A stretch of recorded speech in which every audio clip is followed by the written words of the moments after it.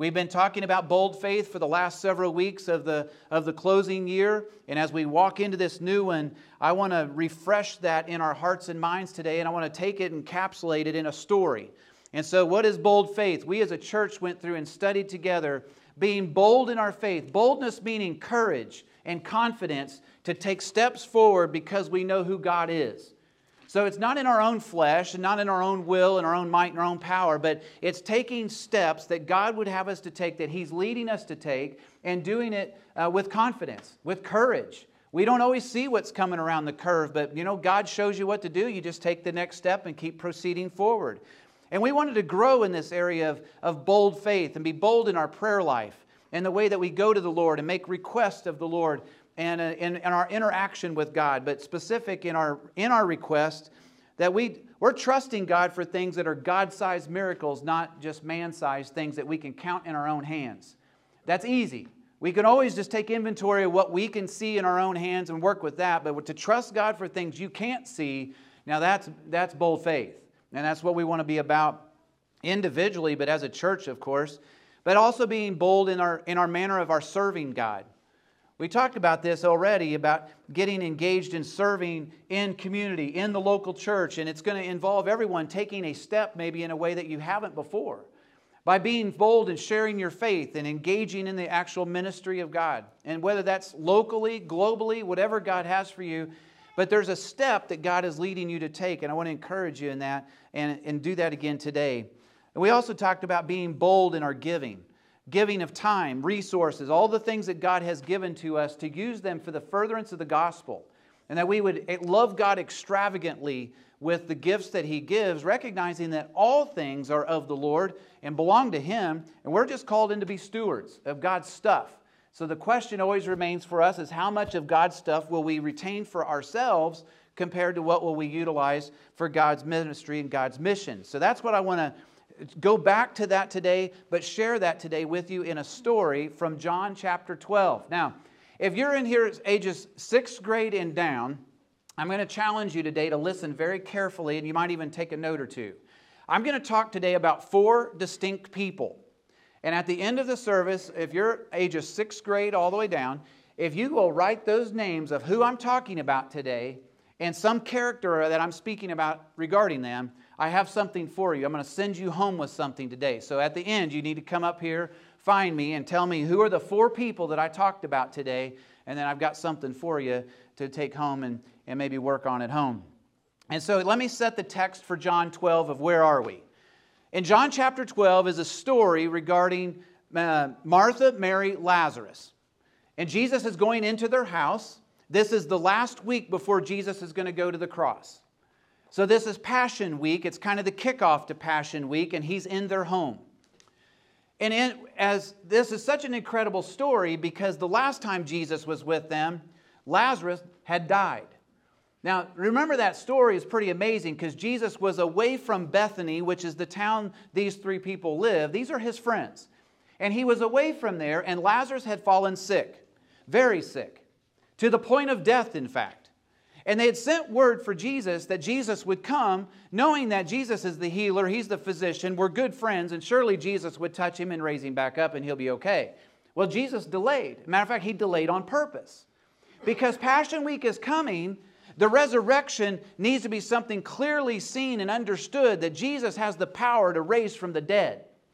So, Jesus delayed. He did not go and take care of Lazarus immediately. Instead, Lazarus, being sick, he died. When Jesus arrived on the scene, His close friends, Mary and Martha, both addressed Him in similar way. They said to Him, "Lord, if only You had been here, our brother wouldn't have died." Knowing His power to heal and His power to touch his body, but in their statement was true. But it's kind of that if only. Why weren't you here?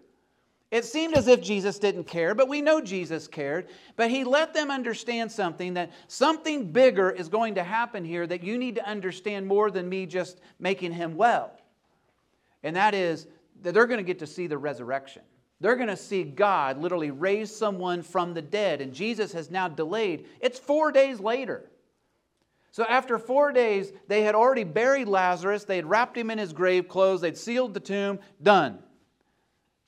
And now Jesus makes the command, to open that thing up and let him come out. And of course, remember the phrase that, but Lord, he stinks. Because he's been dead 4 days. But man, when Jesus said come out of that grave, he came out of that grave. And he walked out of that thing and they loosed him of his grave clothes. And now he was whole. And he had experienced a resurrection.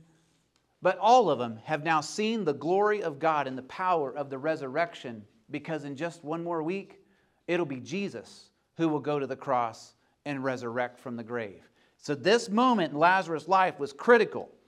So now you arrive into John chapter 12, just a few days later. And then 6 days, John chapter 12, verse 1, 6 days before the Passover, so we're talking Passion Week, Jesus came to Bethany where Lazarus, who had been dead, whom he had raised from the dead. There they made him a supper, and Martha served, but Lazarus was one of those who sat at the table with him. Then Mary took a pound of very costly oil of spikenard, anointed the feet of Jesus, and wiped his feet with her hair, and the house was filled with the fragrance of the oil. Now, I told you we're going to talk about 4 individual people here. The first one I want us to talk about today, and focusing and refocusing our attention on our bold faith, is looking at Lazarus. Lazarus is a guy who is now sitting at the table. Miracle that he's even there at all. A miracle of God. Experienced resurrection power. Now, we can liken our Christian life to all the people I'm talking about today. So if you just step back from it, we can all be a Lazarus. We can all be a Mary. We can all be a Martha. No problem. And we're going to accumulate those things in terms of our bold faith journey of life. Lazarus is somebody who is sitting at the table with Jesus in fellowship with Jesus. He's literally sitting there listening to His words, or as we just sang and Aubrey led us in the song, Abide with Me. To abide with Christ. To just sit and listen. We're reminded of this. In John chapter 15, Jesus told the disciples this before He got to the cross. He told them, if you abide with Me and My words abide in you, you'll ask what you desire and it will be done for you. This impacts our abiding in the Word of God has a direct impact on our prayer life. When we abide in God's words, what happens? I now will pray the will of God because I'll see things distinct in Scripture and say, God, based on the truth of your word, I'm asking you to whatever. And we see God move. And God moves on the faith of people who believe His truth and ask according to His will in Christ Jesus. And I can see His will distinctly in Scripture. And so it's very important to abide in this truth. And so here is Lazarus in fellowship with Jesus, with his private, I think of this in terms of our private devotion. This isn't just your public devotion. This is in your private time alone, of your time in your reading of your Bible. That's why today we launch off again with another read through the Bible. They're on the back table. Grab a Bible reading schedule. Read through the Bible in a year. It's very humbling to realize, guys, that you can read through your entire Bible in 73 hours. We've done it many times. I've done it collectively as a church. I've done it myself multiple times. 73 hours. Breaking that down into 365 days, it turns into about a 15-minute run per day. 15 minutes to devote yourself to the reading of the Word to see God's truth carried out through the whole years. I encourage you today in your private devotion, and maybe you study other things, wonderful. But I'm going to tell you, it's super helpful to read through the Bible year after year to keep your context of what God's doing and God's movement through history, and God will keep you reminding you of things that you need to see year after year. Commit yourself today to fellowship with the Lord at His table, sitting alone with God in His Word and in prayer. It's critical. This is Lazarus. Lazarus is in fellowship with the Lord, and another way that we fellowship with Jesus is in confession. It's part of our prayer life. But we see this in 1 John chapter 1, where it says in verse 7 that if we walk in the light as He is in the light, we have fellowship with one another, and the blood of Jesus Christ, His Son, cleanses us from all sin. Now, if we have sin in our life, then what do? We confess our sin. He is faithful and just to forgive us of our sin and cleanse us from all unrighteousness. So here's what happens. When I have sin in my life, my fellowship with God is messed up because of sin. My relationship, He's my Father, I'm His Son, that relationship does not change, but my fellowship is not the same. I want to restore fellowship. So when I come to the Lord in prayer, it's a confession that, Lord, I'm out of bounds in this area. My thoughts, my actions, my attitude, something's not right. And I confess that before the Lord distinctly. Lord, I messed that up. And He is faithful and just to forgive me of my sin and then cleanse me of all unrighteousness. But there's a beauty in this as well, because not only is my fellowship with the Lord restored, but my fellowship with other believers is restored. Don't ever get foolish enough to think that your sin does not impact someone else. It does. And so fellowship with others gets messed up because of sin. But God, through His restoration, is so powerful. When we confess our sin, He cleanses us of unrighteousness, but fellowship is also restored with Christ and with other believers as well. There's another aspect of our fellowship being fellowship in community. We see the fellowship in the early church in Acts 2 when people would gather together steadfastly in the apostles' doctrine and fellowship and breaking of bread and prayer. Critical to fellowship is being together in community. It's really critical. To be in the middle of a community group, which we obviously meet as once a month in community groups, those are times we intentionally come together to pray in a group. We have Bible study groups to learn the Word together. These are critical to our spiritual growth and development. So in the last year, if you did not engage in a community group or in a Bible study group or a place where you're learning and growing together with others, I encourage you this year to be a Lazarus and make this a part of your Christian development. Focus here. Bold faith. Take a step here to join together in community with some of these type of opportunities. Fellowship is also fellowshipping with Christ even in crisis, with suffering. Paul said this about his own life. He said, I just want to know Jesus. And I want to know Him and the power of His resurrection. Like Lazarus knows the power of the resurrection. He who is dead is now alive sitting at the table. And he said, I want to know the power of that resurrection. And how are you going to discover that? Through the fellowship of sufferings. None of us are going to probably today say, Lord, sign me up for suffering class for this year. I want to suffer worse this year than I've ever suffered in my life. None of us are probably going to say that. But I can assure you this, suffering happens. We all understand it. We've all been through some aspects of suffering. And suffering comes as a fellowship with the Lord because our Lord suffered. He suffered for us. Not only in His humanity of being abused by people for the whole time He was on the earth, but especially in the last whenever He gave Himself an offering for sin and was abused by mankind to the point of death. Our Lord understands our suffering. He fellowships with us in suffering. We fellowship with Him. And so instead of always wanting to run from it, asking the Lord, Lord, I want to fellowship with You in it. And this fellowship of sufferings comes when we are living for Christ and purposing that we want to glorify God with our life. And that's going to get tested. If you make that commitment every day, Lord, I want to glorify You with my life, this will get tested in an aspect of suffering and sorrow and hardships. Of will we be faithful with the Lord even in the times of difficulty? Of knowing that God is walking with us in fellowship with us in crisis.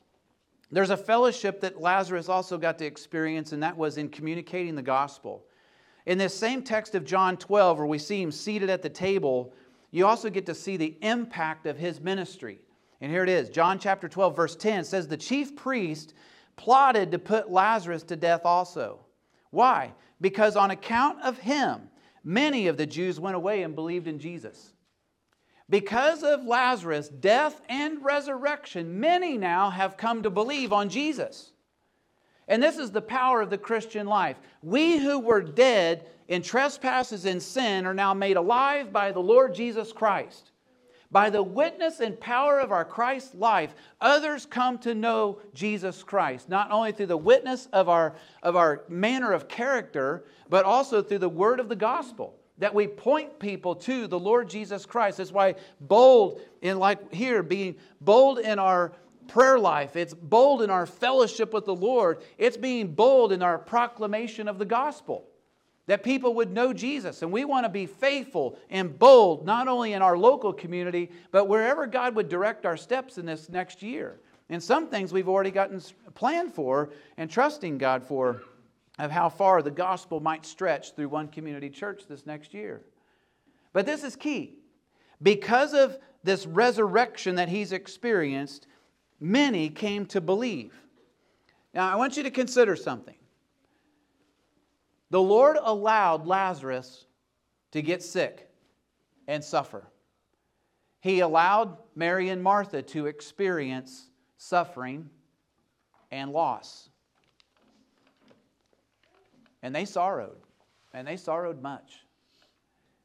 But if you watch the redemptive story in this of how God then raised him from the dead, and then God used it to expand the gospel witness, Lazarus was a guy in order to multiply ministry, had to go through the gateway of the tomb. I don't know what that will look like in your life for this next year, but there may be a tomb, so to speak, that you will go through that will open a gateway to the gospel, the furtherance of the gospel, way past what you would have ever imagined. I've had this in my own life in a variety of ways. I've gone through the death of a vision, where God had placed things in your heart, a vision for something that you were trusting Him for, and that did not come to pass that way. And I had to go through the whole death of that, and like, man, what in the world? Have I totally miscued on God? And where am I at here? And you go through this death of a vision to watch God redeem it and resurrect a new vision and a new purpose, and you see it clear.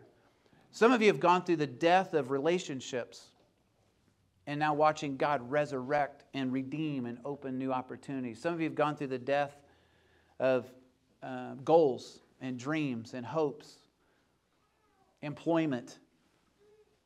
And crisis has come. But let me just tell you, in Lazarus' life, in fellowship with the Lord, because you're still sitting here. So I can tell you this, sometimes the gateway to the expanded ministry that God has for you, to where He gets the most glory, is through the tomb. And I don't know what that looks like for you, but I'm trusting that God will fellowship with us and we fellowship with Him as we go through that and then watch God do the miraculous things that only He can do to multiply the ministry. The second person, we've talked about Lazarus, in fellowship with God. The second one is Martha. Martha the servant, focusing on serving others. Martha was someone who once again has opened up her home. She is gifted and given to hospitality. She loves to have people in her house. The evidence of that is in Scripture from the book of Luke, chapter 10. Jesus had come to town, and then on this particular occasion, He came into Mary and Martha's home. Now, I want you to hear this story quickly. So now it had happened, Luke 10:38. It happened as they went that He entered a certain village, and a certain woman named Martha welcomed Him into her house. And as she and her sister called Mary, who also sat at Jesus' feet and heard His word. But Martha was distracted with much serving. And she approached Him and said, Lord, do you not care that my sister has left me here to serve alone? Therefore, tell her to help me. And Jesus answered and said to her, Martha, Martha, you are worried and troubled about many things, but one thing is needed, and Mary has chosen that good part, which will not be taken away from her. So here's what you notice about Martha. She's a servant. She opens up her home. She loves to have people in her home, but she's a busy beaver. She goes and goes and goes. Now, what we observed of her in Luke chapter 10 is she got frustrated. Because Jesus is in her house and her sister sits down and just wants to hear what Jesus has to say. And Martha is very consumed with making sure he's got something to eat, something to drink, and everything's all cool and the house is just right and it's all good. That's what hospitality is often like that. And Jesus then corrects her. But I want you to notice something in Luke 10 that when I just read. She was quick to correct Jesus and actually telling Jesus what to do. Jesus, you need to tell my sister she needs to help. She needs to serve. She needs to work, just like me. But Jesus said, no, Martha, Martha, Martha. Mary's chose the better part, and that's to just sit here and hear the word. But this time in John chapter 12, when we see Martha, what is she doing? She's serving again. They're back in Martha's house, and she's serving. But here's what you don't hear from Martha. Jesus, tell these people, tell him to get up, for heaven's sakes. He can help. He's not incompetent. He can help. And here she is again. Mary, my sister, why is she not helping? Here she is again, doing what she did before. You don't hear that out of Martha this time. Martha has this joy of serving and just giving her time and her resources and what God has given to her to just serve the Lord without a critical spirit and without judging someone else's servanthood and what they are or what they're not doing.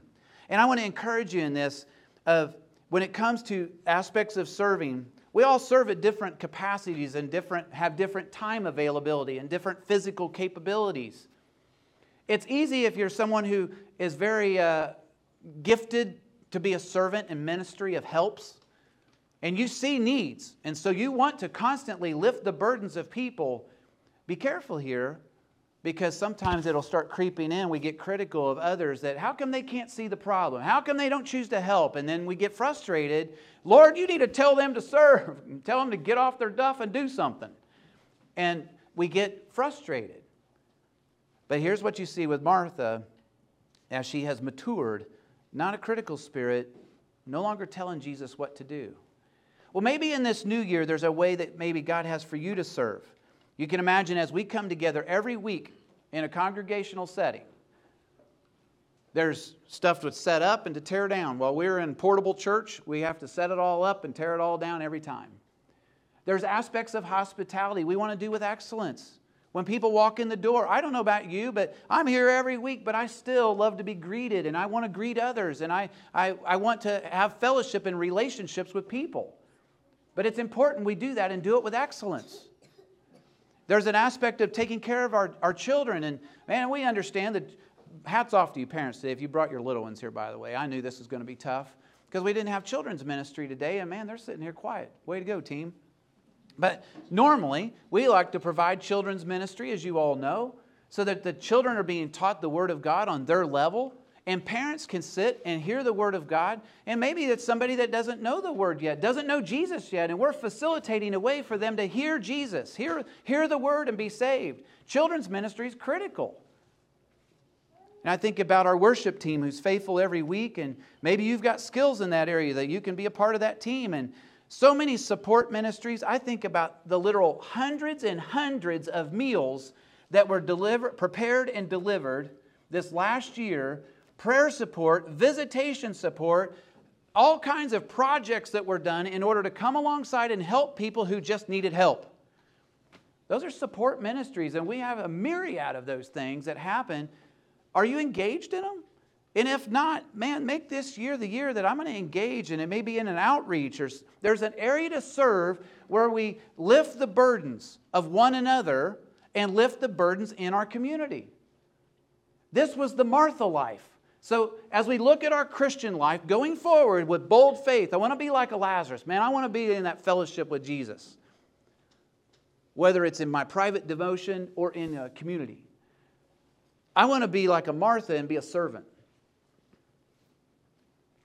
And helping to lift the burdens of others and helping to facilitate hospitality to where people, you're creating a welcome mat for people to know Jesus. I want them to experience Jesus. Now, the third person we want to see today is Mary. Her focus was on worship, giving all that she has for all that He is. That's a good term for worship. What Mary did was opened up a spikenard bottle, and spikenard is a fragrant oil derived from a plant that comes out of India. So she has in her possession, and how she got it, I don't know. How long she's had it, I have no idea. But I know this much. What's in that vial is extraordinarily expensive, and it was an imported item into the area that she was in, and so it would have been very precious to her. And Mary now opens this spikenard fragrance and pours it out on the feet of Jesus. And she anoints his head, his body, she anoints his feet. And what's the purpose of the anointing? She's anointing him for the burial that's about to come. But the point behind Mary is her worship was giving all that she has for all that she is, all that she has for all that He is, with the desire here of just wanting to extravagantly love the Lord.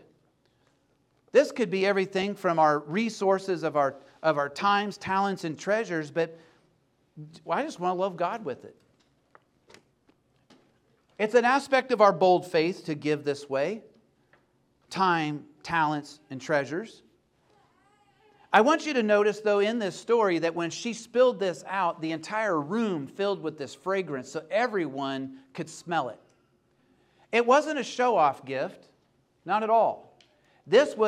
Her focus was on the Lord Jesus Christ, and I want to love Him extravagantly with the very best thing. What do I have? What do I have here that would express my love and gratitude for the Lord Himself? And the most expensive thing she had was her spikenard, and she gave that to Him. And Jesus described it as anointing Him for His burial. But I want you to notice, when that fragrance filled the room, her gift impacted everybody. Because that's the way it is with spiritual gifts. And when we give things extravagantly unto the Lord, it has an impact that's far-reaching beyond what you would ever imagine. Everyone could smell that smell in Jesus. That oil is so powerful and fragrant. My suspicion would be, as that carried along all the way through the Passion Week, wherever Jesus went, you're going to smell the offering of Mary that was all over Him. She openly identified with Jesus, unashamed, taking what she has and wiping His feet with her hair, bowing down before Him, anointing Him with this incredible fragrance. In John chapter 12, there's one more person that I want to introduce to you today as well. And then one of the disciples, Judas Iscariot, Simon's son, who would betray Him, said, "Why was this fragrant oil not sold for 300 denarii and given to the poor?" And this he said, not that He cared for the poor, but because he was a thief. And he had the money box, and he used to take what was put in it. So here's your fourth person, is Judas Iscariot, mentioned by name in this text. I mention him because he's obviously in this, and it's an important part of this story. But it's also a warning to all of us as we all are pursuing the Lord. We're here early on a New Year's Day, Sunday morning, and man, I'm so glad for that. And we're all in pursuit of fellowship and pursuing to be like a Mary. We want to be like Lazarus. We want to be like Martha. But here's the warning. There's a pursuit of the devil always trying to take Christ followers and steer them away from this aspect of fellowship, the aspect of worship, and the aspect of serving. And his objective is to turn against and lead you to the place of isolation. It's like the devil's described as a roaring lion seeking whom he may devour. Well, obviously in the animal kingdom, isolation is the pathway to death. When you are alone, you're toast. Well, the devil does the same thing. He likes to manipulate people to the place of isolation. So here's how you observe this with a Judas Iscariot. He's always around this disciple group, but he's never really in the fellowship with it. He's hearing the word, he's just not connecting to the word. And so you see him go into isolation. Where is he when the community group is meeting? Well, he's not in a community group. Where is he when the study and the teaching is happening? Well, he missed out on a lot of those. Where was he when the outreaches were happening? Well, sometimes he's operating in the background, but generally he's just not there. So you have to be careful here in our Christian lives that we get busy, our time is precious, we prioritize things in a variety of ways, and everyone's got their way to do that. But be careful here. This is why we refocus. New year, new day, let's go. Focusing on, I want to be like Lazarus in my fellowship. I want to be like Martha in my serving, and I want to be like Mary in my worship. I don't want to be like Judas Iscariot. Because here's what happens to old Judas. He operates in the fringe, never really connected, and then now he becomes critical, highly opinionated. He's the apparent expert, and you hear what he has to say. Well, the money should have been given to blank, and he's got an idea of how all of this should work, but he's not connected to it. Satan's objectives towards a Christ follower, he can never possess you. He lost you. When the day you trusted Jesus Christ as your Savior, you were born into a new family, a spiritual new family. So that transaction is signed, sealed, and delivered. But Satan does not quit agitating Christ followers. He wants to rob Jesus of the glory that Jesus rightfully should receive from our lives. And so Paul writes this warning to us in Ephesians chapter 6 when he said, guys, we don't wrestle against flesh and blood, but it's against principalities and powers, against the rulers of darkness in this world, against spiritual wickedness in high places. That's where this opposition is coming from, and it's constantly trying to move you against and isolate you away. First, isolate away from the Word. If you'll watch what Satan did with the very first human beings on this planet, raised question about the Scripture, about the truth of God's Word, to try to move mankind away from the Word, because this is your power. He wants to move people away from the aspect of community, because mankind was designed to live in community. We grow together, we learn together, we support together. And when you get isolated away, now you're going to get in big trouble.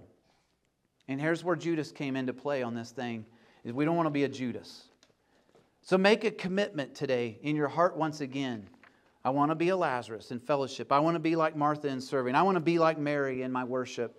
I don't want to be the Judas. And Jesus corrected old Judas, and he said, let her alone. She has kept this for the day of my burial. For the poor you'll always have, but me you will not always have. And there's something precious that happened right here in this moment of worship. It all focused on the only thing that mattered was Jesus. Yeah, you'll always have this happening over here. Opportunities will always come, but right now the focal point is on the Lord Himself. And if this morning we would focus ourselves on the Lord Jesus Christ in the manner of our fellowship with Him, in the manner of our serving of Him, and in the manner of our worship of Him, you'll find, is this really just talking about all of our doing, task-oriented? No. Because what you'll discover, if you'll drill down in the heart of this, the focus is on your being. Who are you in Christ Jesus? And out of your being will come the doing. If you focus on the doing, you'll get out of whack on this thing, and then you'll get frustrated and critical and cynical like we've seen in the text today. But if you focus on the being, who am I in the Lord Jesus Christ, and who is He? And that's the focus. Then out of that will come the doing. So here you are. There's 4 key players today. Lazarus in fellowship, Martha in serving, Mary in worship, and Judas in self. Let's focus today. Let's calibrate our hearts today before the Lord. Lord, man, you've given us a picture here to see of 3 individuals that literally personify the Christian life. I want to be like all of them. And let's take that home. Let's pray. Bow your heads with me, please.